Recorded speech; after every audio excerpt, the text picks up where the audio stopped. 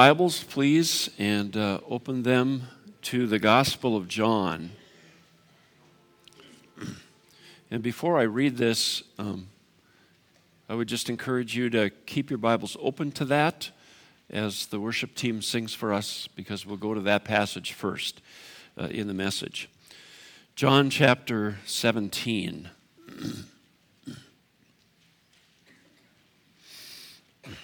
If you have a red letter Bible, you'll notice that it's all in red. Jesus is speaking. So I would guess we should pay attention, right? And this is happening the night that he was betrayed. He's about to be arrested, and he is praying for his disciples, these men that he has spent 3 years with and spoken truth into. So his prayer for his disciples, starting in verse 6. I have revealed you to those whom you gave me out of the world. They were yours. You gave them to me, and they have obeyed your word. Now they know that everything you have given me comes from you.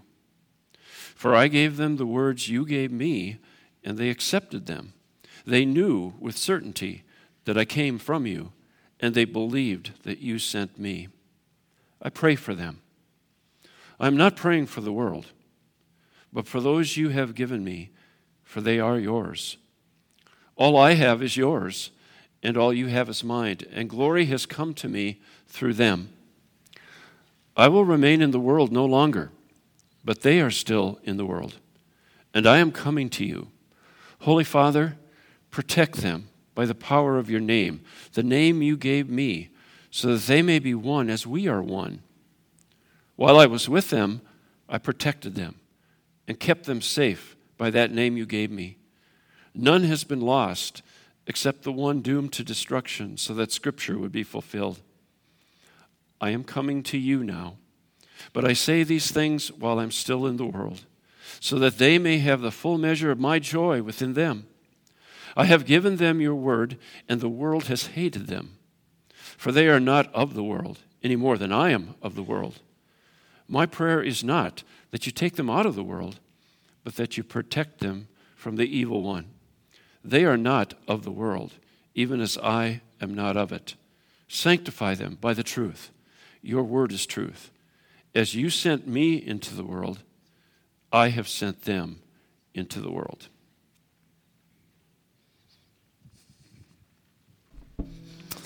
Thank you. Did you leave your Bibles open? Okay, make sure they're still open to John 17. Another question is whether or not you happen to see this post on Facebook.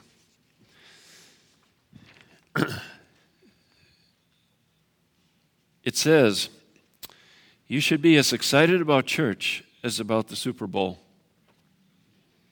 Then it goes on to say, so when your pastor makes a point this Sunday, pour Gatorade over his head.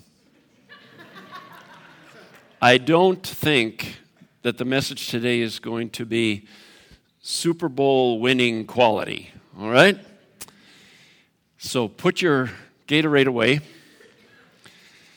I do think, though, that this message is going to speak to you because we're going to be looking at Scripture. And God will be speaking to us.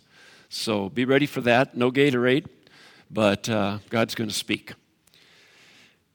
And what he's going to speak about is our vision as a church. We've been looking at that the last few weeks. We have a vision statement that says transformed lives, fully devoted followers of Christ. And we've been talking about what that means. It's our desire for us as a church. It's our desire individually, I hope. Because if it's not happening individually, it's not going to happen corporately as a church. And so what we've been doing specifically is talking about where we can go to measure how we're doing with that vision. How do we measure if we are being transformed and changed into being more devoted followers of Christ? Becoming more like Christ. Because The more devoted you are to Him, the more like Him you most likely are becoming. So our question has been, where do we look? What could be the measurement for that?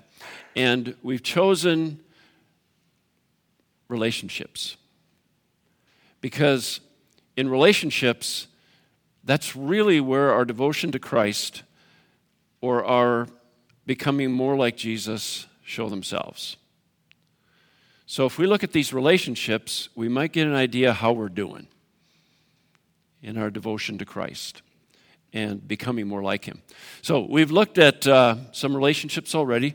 We looked at our relationship with God Himself. How's that doing? Is it showing that we are growing in devotion to Christ and becoming more like Him? We've talked about our relationship with God's Word. How are we doing there? Does it show anything about our devotion to Christ, our becoming more like Him? We talked about our relationship with God's people, fellow believers. That's a good measurement, by the way. How are we doing in our relationships with each other? What do we see in these relationships that will give us an idea of how our devotion to Christ is going? And whether or not we're becoming more like Jesus. Last week we talked about our relationship with family. Another wonderful place to look to see how we're doing in our devotion to Christ and growing to be more like Him. Because the answer to that question really comes out in the family setting. Whether it's our marriage, whether it's parent-child relationships, whether it's just the relationships between the children, the siblings. Today we're going to look at two more relationships that we can go to measure how we're doing in our devotion to Christ and becoming more and more like Him. And the relationships are these two. Our relationship with the world. And we'll talk about what that means, what the world means. And then our relationship with the lost. The people who live in this world and don't know Jesus. If we look at our relationships with lost people and with the world, we can get an idea how we're doing in our devotion to Christ and becoming more like Him. So that's what we're going to look at this morning. Let's pray first. Our Father, we have set this desire before us as a church, this vision that we would be changing and growing, and as time goes on, becoming more and more devoted to You and becoming more and more like Jesus. And Father, we'll know how that's going by looking at these different relationships, and show us again today how a devoted life to Christ should look like when we relate to the world, and what it should look like when we relate to the people in this world who are lost and need You. Father, I pray that there would be some good, humble, serious examination on each of our parts. Show us what we need to see about ourselves. In Christ's name, amen. So we're going to talk about the world first, and it becomes really important for me to preface this with explaining what world means. All right, otherwise we could get kind of confused. In the passage that I read for you earlier, John 17, you may have noticed, if you were paying attention, that the word world appears quite often in that passage. In fact, I counted in my Bible 12 times that Jesus uses the word world in this prayer when He's praying for His disciples. So that was a key part of that passage. It must be important to be repeated that much. When you come to the word world in your Bibles, it's translated from the Greek term cosmos. And we're kind of familiar with that. You know, we talk about the cosmos up there. And that's the word in the Greek for world. So anytime you see world in the New Testament, it's coming from that Greek term, cosmos. The thing that makes it difficult for us is that the same word, cosmos, refers to different distinct parts of the world. Okay. Sometimes the word world in Scripture refers to a place. The place where we live. The world. The planet. The earth. And you need to look at the context of that verse to determine which idea of world is being used. Because in some places it's simply referring to this place, the world that we live. Other times when you read the word world, in the context, it's not referring to the place, this planet, the earth, it's referring to people.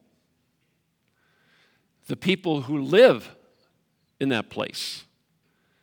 And you'll figure that out by looking at the context and realize, this isn't talking about, the creation and all that's around us, this place. It's talking about people.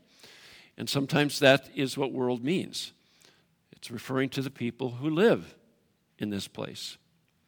And then a third meaning for cosmos, for world, refers to a system, could be the word. It's a system of thinking. It's philosophies and beliefs and lifestyles and all that are part of a system that is in opposition to God and His truth. That totally contrary to God. And I think you know what I'm referring to, right? There's a system here. There's a way of thinking. In fact, it's spiritual. But it's out there. And its thinking and philosophy and belief and way of living is totally opposite of God. And sometimes in the Bible, that is referred to as the world. It's this system. And that's what I want us to think about. Our relationship with that system. For today, not our relationship with the environment and the place. And not the people. Although when we get to talking about our relationship with the lost, we will deal with people. But for the first part of this message, we're going to talk about that system, the world. Okay? This system that's contrary to God. And it's all around us. We can't get away from it. It's just out there, all around us. So, in John 17, this passage we read, you can actually follow this knowing what I just said, and you can find out that Jesus uses world to refer to all three of those in different parts of this. And our purpose isn't to kind of work through this and do that. But just know that Jesus is using the term cosmos to talk about the world. And somewhere in here, he's talking about the place. He's going to leave the place. But his disciples have to stay here. And another part here, when he talks about world, it's just logically he's talking about the people who live in this world. But also in this passage, by world, he means the system. The system that's contrary to God. So all three are in here. I encourage you to read the passage again, either during the pregame or halftime. And with the idea of different meanings for world, see if you can, by the context, pick out which time he's referring to the people, the place, or that system. Okay? So we're not going to take the time for that. In John 17, though, he does say that his followers are in the world. And even though he's leaving the world, they're staying. And he says that his followers are in the world. So that could mean the place that he's leaving, but they stay. But then he says, but they're not of the world. And I think there the meaning goes more beyond the place to the system. You know, they're in the world, the place, but they're not of the world. My people aren't of the world. They don't belong to that system. They're in the world, but not of it. Okay, so he talks about that. In 1 John 5, and you can follow along here on the sheet because we're not going to look at all of them. 1 John 5, we're told that the world, this system, is under the control of the evil one. Satan. He's the ruler of this world. And I would suggest world there means this system that's all around us. That Satan is the ruler of this system that's in opposition to God, contrary to him. In Ephesians 2, first two verses, Paul reminds the Christians that they used to follow the ways of the world before they were saved by grace through faith.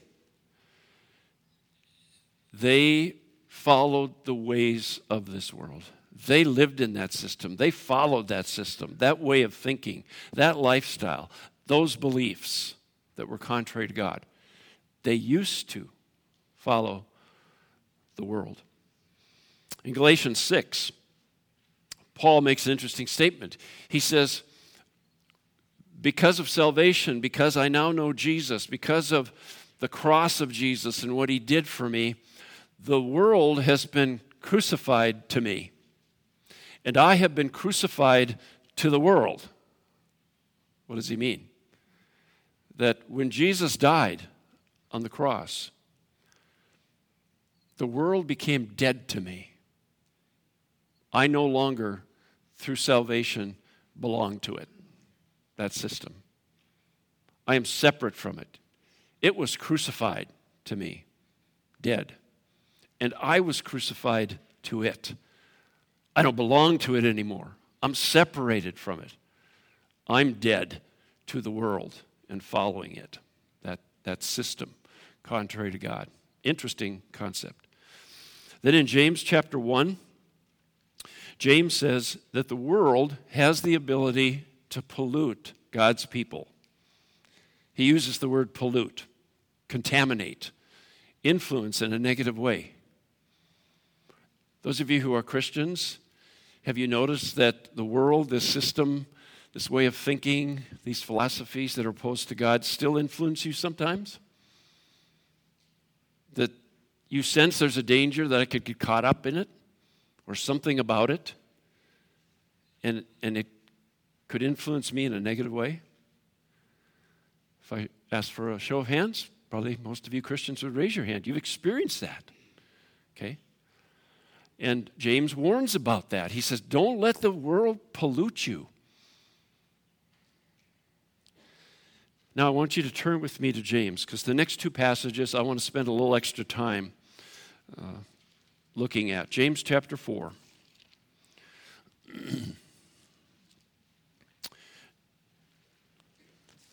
James chapter 4.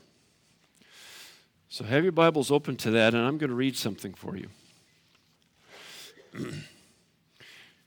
A few years ago, a young man and woman were married. For the first years, their love was strong, and the marriage was growing and growing and growing.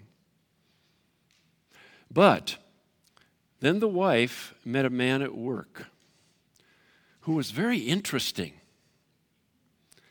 And she enjoyed having conversations with him. Time spent in those conversations increased. And eventually, flirting became more and more a part of those times together. And they became good friends over time. And the woman enjoyed the companionship so much that an emotional attachment developed. She was spending less time with her husband and more with the other man. She found herself not even enjoying the times when she and her husband were together. Sadly, the wife found her love for her husband growing cold as her love for the man at work grew stronger. What was happening? Another person, another relationship was coming between the husband and the wife. Now, we'll come back to that story a little later. But with that in mind, I want us to look at James 4, and then we'll look at 1 John chapter 2. James 4, verses 4 and 5. James is writing to Jewish Christians who have been scattered all over the place. And here's what he says in verses 4 and 5 of chapter 4. You adulterous people. Well, this is serious right away, isn't it? He's calling them adulterous. He says, you adulterous people, don't you know that friendship with the world means enmity against God? Therefore, anyone who chooses to be a friend of the world becomes an enemy of God. Or do you think Scripture says without reason that he jealously longs for the Spirit he has caused to dwell in us? So let's just think about that passage. It's serious. I mean, James is getting right to the point. He's calling these Christians adulterous. And because they're Jewish people, Jewish Christians, they would get what he's saying as he moves on from that.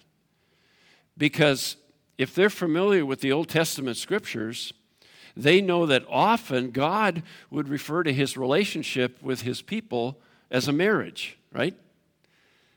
As you read through the Old Testament, there are times when he will talk to his people Israel as though he's the husband and they're the wife, that they have that kind of covenant relationship. But then he would get really upset and jealous because they would begin to show interest in some of the pagan nations around them. Or they would even get involved in some of those pagan nations' worship, that type of thing. And he in the Old Testament called that unfaithfulness. He called it adultery. When his people would start getting interested in embracing the things of these other nations. So, when James writes this to Christian Jewish people, they're going to get what he's referring to here. It's their relationship with God and how they are becoming unfaithful in that relationship. And in that spiritual sense, they are committing adultery. And then he says something interesting. He says, don't you know that friendship with the world means enmity against God? Anyone who chooses to be a friend of the world becomes an enemy of God. Now, first of all, we have to look at the context here as far as cosmos. That's the word here, world. I don't think he's referring to friendship with the place. No. I think in the context, he's not even referring to the people. Because in other scriptures, we don't find that it's wrong to befriend people in this world. Right? Because when we talk later about our relationship with the lost, they're people. And we're to be around them. And we're to build relationships with them. And we're going to talk about that. So that leaves the system. And so don't get confused here. He's not saying it's wrong for you to be friends with people in the world. The friendship he's talking about, the unfaithfulness he's talking about, the adultery he's talking about, is his people becoming friends with the system, the way of thinking, the philosophies, the beliefs, the lifestyle of this system around us that's opposed to God, that's contrary to him and his truth. I think that's what world means here. And what he's saying is, when you get too friendly with this system, when you start getting interested in this system around you, you start embracing some of the things about this system that is contrary to God, you're committing adultery. You're being unfaithful to God. You're acting like you're an enemy. The system is becoming more important to you than your relationship with God. And it looks like you're acting like an enemy of God. And then he reminds them, the God you have a relationship with is jealous. He's a jealous God. And you can find that teaching in a number of places in the Old Testament. He's a jealous God. Why? Because the Spirit he has put in you longs, desires for your devotion. That's what he says in verse 5. And you could look at it two ways, and it means the same. The Spirit he put in you, just your spirit. He created you. He longs for your spirit to be devoted to him. And he gets jealous when you start moving toward the world, its system. But it also could mean his Holy Spirit. The Holy Spirit that he's given to you, as somebody who belongs to you, desires that you be devoted. So either way works. Different translations say it either way. But you get the idea. James is saying you are acting like unfaithful spouses. You are committing adultery against God by your friendship with the world, the system, their ways of thinking, philosophies, lifestyle, that type of thing. And it's easy to do, isn't it? You know, something sounds really interesting. It looks really appealing. So you check into it. And then you start checking more because it's kind of getting your interest more and more. And then pretty soon, it moves into friendship. And you're pretty soon spending more time with those things of the world than with God. And pretty soon, it's hard to even see that you are a devoted follower of Christ because you're almost avoiding him. It's like you've decided he's your enemy. And you enjoy spending time with this world system and going its way than you even enjoy spending time with God. So that's kind of the idea, using that marriage picture to really challenge these Christians about being friends with this world system. And it's happening a lot today, isn't it? We have believers and churches that are grabbing on to the stuff of the world system. And they know it's contrary to God. I hope they know it's contrary to God and his teaching. 1 John chapter 2. Because you can move further beyond friendship. Okay? You flirt around with the world long enough that you move from being friends with the world to falling in love. 1 John chapter 2. 1 John 2.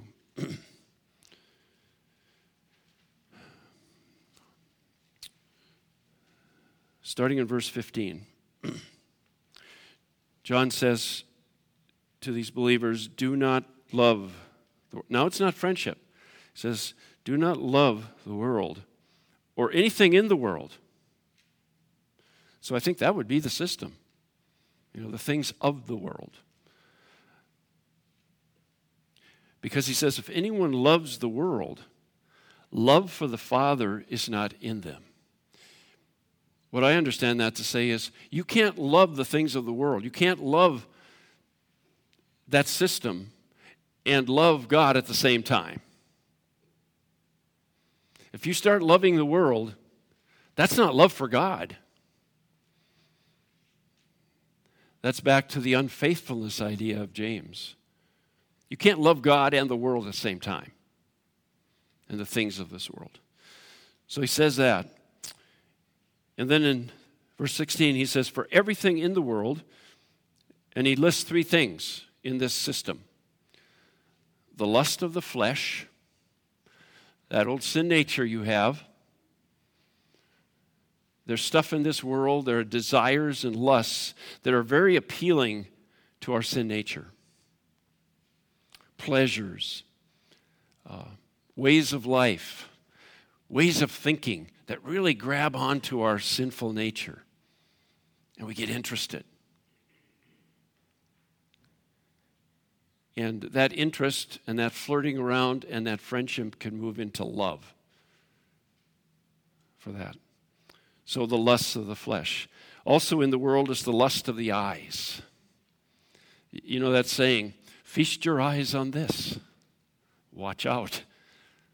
Don't start feasting your eyes on the things of this world system. But we do. It's been said that the eyes are the gateway into our mind, into our desires, into our actions, into our way of thinking.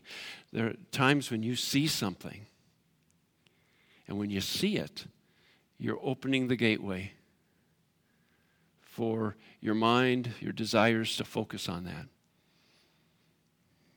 You ever experience that when you go to a boat show in Duluth? You ever experience that when you go to Costco or, some store? The lust of the eyes. I see it. I want it. I need it. The lusts of the eyes. It's a part of this world system. And then he says also, part of the world system is this pride of life. Pride of life. Self-centeredness. Selfishness. Wanting to impress people. Needing to get to a place where you can boast and brag about something and show you're better than others. The pride of life. And John is saying, don't love that system that's opposed to God. And don't love some of the things that are a part of it. The lust of the flesh and the lust of the eyes and the pride of life. Don't fall in love with those. With this world. And then he says this, which is interesting. Verse 17. Here's a reason not to fall in love with the world. The world and its desires pass away. Temporary. This world, this system even, it's temporary. But whoever does the will of God lives forever. We are, as Christians, eternal people. We're forever people, right? We're going to conquer the grave. We're going to live with Jesus forever. Why in the world would we want to fall in love with something that's passing away and will be gone eventually? It doesn't make sense. And that's what John is indicating here. Don't love the world. Don't love the things in the world. You can't love God and the things of this world at the same time. And remember, all that's going to be gone. But you're going to live on. So why would you want to fall in love with something temporary? And then, if you go to Romans chapter 12,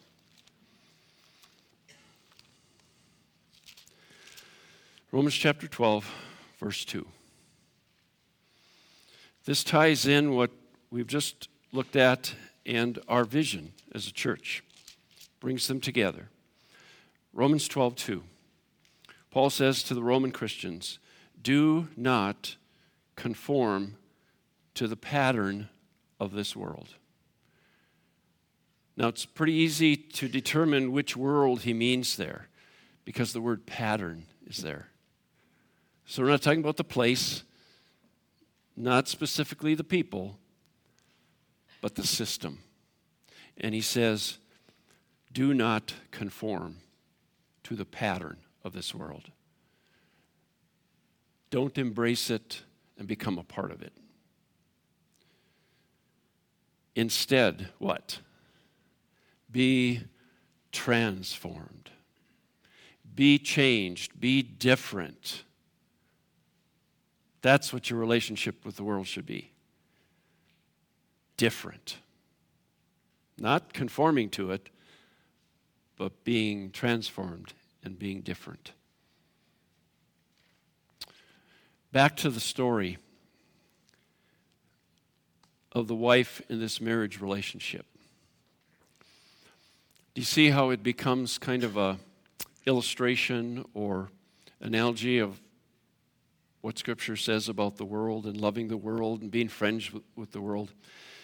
I mean, if you go back through it, okay, this man and woman were married. They entered a union, a covenant. Just like when we become Christians, we enter a relationship, a union, a covenant with God, right? And then for the first years, their love was strong for each other, and they kept growing in their marriage. And that happens in our relationship with the Lord. The relationship gets stronger and grows, and our love for God becomes greater. But then comes a time when something about this world piques our interest, just like this guy at work piqued the interest of his wife. And it's really interesting. It sounds like something to check out, you know? Maybe there's something to it. And pretty soon, more time is spent with these things of the world, checking them out. I'm just interested, you know? I just want to find out a little more. And the amount of time gets greater and greater, checking it out. Until pretty soon, you're spending more time in this world system than with God. In fact, you're flirting around with this world system. And it's getting to the point where you enjoy being involved there more than you enjoy being with God. It's kind of flipped, hasn't it? And then eventually, it moves from just friendship and interest to outright love. You fall in love with some of these things in the world, and you just jump right in. And what's happened is the world, its ways, its thinking, its philosophies, your relationship with that has now come between you and God. And your relationship with God is strained. And it looks almost like you don't belong to Him. You aren't a Christian. You aren't a follower. It's starting to look like you're an enemy of God, just like the world is. You see the good analogy there? And James says, don't be friends with the world, the system.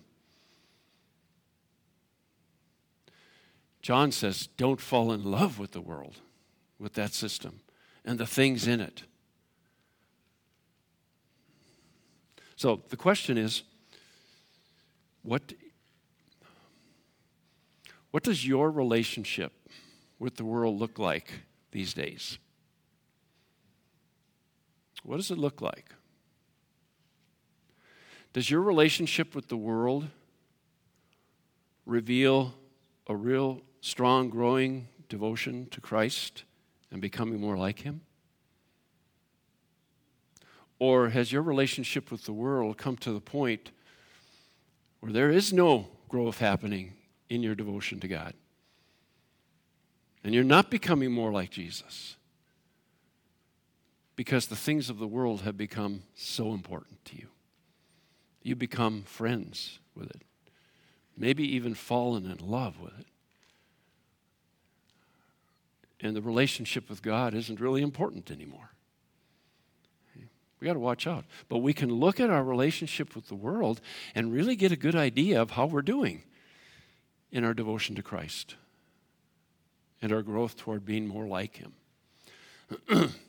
So that's an important thing for us to think about. Does your relationship with the world reveal a growing devotion to Christ and becoming more like Him? Does it or doesn't it? Another relationship we can look at that's a good measurement for how we're doing in our devotion to Christ and growing to be more like Him is our relationship with the lost. Now we're talking about the people, not the system that's called the world, that's contrary to God. But now we're talking about the people in the world who don't know Him. They don't have a relationship with Jesus. He is not their Savior, Lord. They are separated from Him. The Bible calls them lost. They need Jesus. And now the question is, what's our relationship with them? Because our relationship with unbelievers, who are all around us, right? They're people like we are. We work with them. We live in the same community. They're our neighbors. What's our relationship with the lost, the people, like? Turn with me to Luke chapter 19. Luke 19.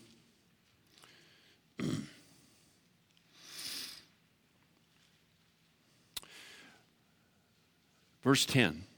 And don't blame anybody else but me if it says 11 on your sheet. That was my error. Verse 10. Jesus has just spent some time with a worldly man named Zacchaeus. But Zacchaeus has come to salvation. And yet those who should be rejoicing in that are accusing Jesus of doing something wrong, spending time with a tax collector, a lost person. But he says in verse 10, "For the Son of Man came to seek and to save the lost." Basically, he's saying, I came for these people. I came for the lost. I came to seek them, find them, and bring them to salvation. Jesus cared about the lost. He cared about their condition, their lostness without salvation.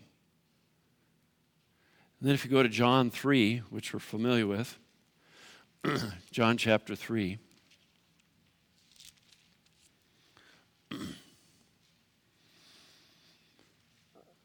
Verse 16. For God so loved the world. Now again, context. Which meaning of cosmos must this be in the context? Well, I don't think it's God so loved the planet, the place, that He sent His one and only Son. I don't think it means God, I know it doesn't mean God so loved this world system that opposes Him that He sent His one and only Son. I think cosmos here points to the people. And he says, for God so loved the world, the people, the lost people, that He gave His one and only Son, that whoever, people, believes in Him shall not perish but have eternal life. For God did not send His Son into the world to condemn the world. So there you have two meanings of world, I think. You have God didn't send His Son into this place to condemn the people, the lost people, but to save them. You see, Jesus loves the world. He loves the people, the lost people. He cares about them. It's why He came, to seek them and to bring them to salvation. So, if we're going to be like Jesus, if we're going to be devoted to Him and growing in that devotion and growing to be more like Him, doesn't it seem like we should care about the lost? Doesn't it seem like we should be concerned about their condition apart from God? Doesn't it make sense that if we're becoming more and more like Jesus and devoted to Him, that it's going to affect our relationship with unbelievers, with the world? I mean, the Bible talks, we sang a little bit about it, the Bible talks about God's people being salt, being lights. Jesus said before He left to His followers, "You will be my witnesses." I don't think He was referring to being witnesses to other followers. He was talking about the world, the people of the world, the lost. You will be my witnesses. In 1 Peter, he says, be ready to share with them. Be ready to give them an answer if they have questions.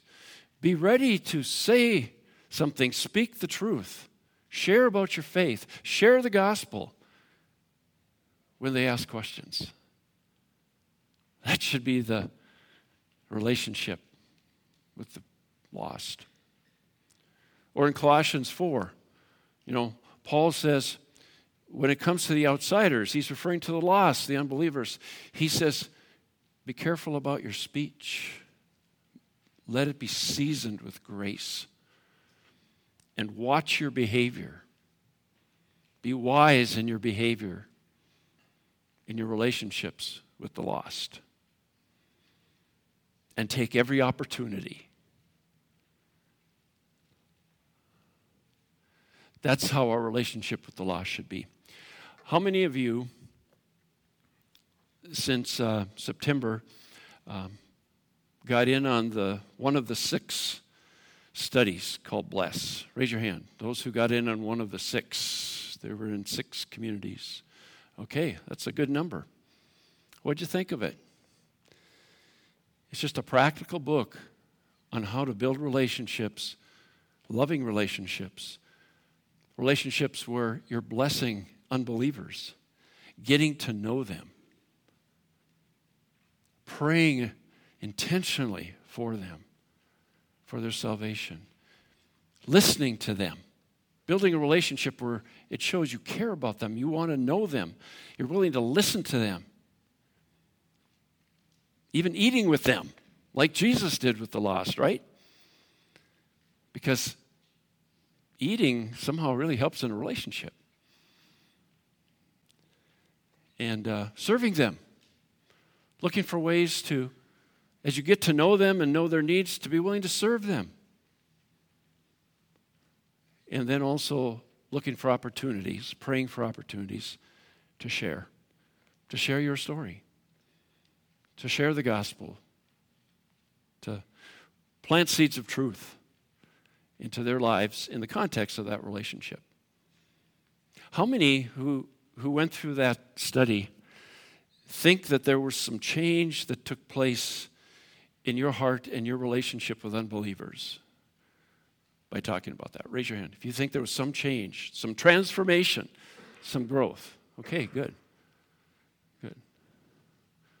So you think maybe it affected your relationship with unbelievers. That's good. It did mine. It really did. So I feel like this year I've grown in Christ-likeness. I'm closer to feeling about the lost and wanting to build relationships with them than I was back in, when we started that. And so I thank God for that. But the question is, what's your relationship like with the lost, with unbelievers? Do you feel that your relationship with the lost is giving indication of where you're at in your devotion to Christ and becoming more like Him? The one who loves the lost, the one who came to seek them, find them, help them come to salvation. The one who gave His life for them. Are you becoming more like Him in your relationship with the lost? So those are two more relationships that we can look to for measurements of how we're doing in moving toward this vision we have of our lives being changed in a way that helps us grow in our devotion to Christ and becoming more like Him. And I encourage you to take these 6 relationships we've looked at. Next week, we're just going to wrap up the series, and there'll be some pretty important stuff that we're going to do. But for now, this week, I think in preparing for next week, it would be really good if you would take your notes or whatever and just go back through that. How is your relationship with God doing? What does it say about your devotion and your growth to be more like Jesus? How's your relationship with God's Word doing? Is it growing? Is your devotion to Christ showing in your relationship with the Word? Examine your relationship with other believers. How are your relationships going? If somebody observed you relating to other believers, would they conclude this person is really devoted to Christ? This person is really becoming more like Jesus. I see the way that they're carrying on their relationships with other Christians. Examine your relationships at home, with family, in your marriage, parent-child, children with children. Examine those relationships. Do you see anything in those relationships that would show you're growing in your devotion to Christ? You are becoming more like Him? And then your relationship with the world. Do the same. Your relationship with unbelievers in this world. What are they showing you about your devotion to Christ and becoming more like Him? Use those 6 relationships in your life to examine how you're doing. Because whether our church is or becomes a group of changed people, transformed lives, and growing in devotion to Christ and becoming like Him, that depends on you. That depends on me individually. Because that has to be happening in our individual life among enough of us that it begins to identify and describe our church. A group of people whose lives are being transformed as time goes on, becoming more fully devoted followers of Jesus and becoming more like Him.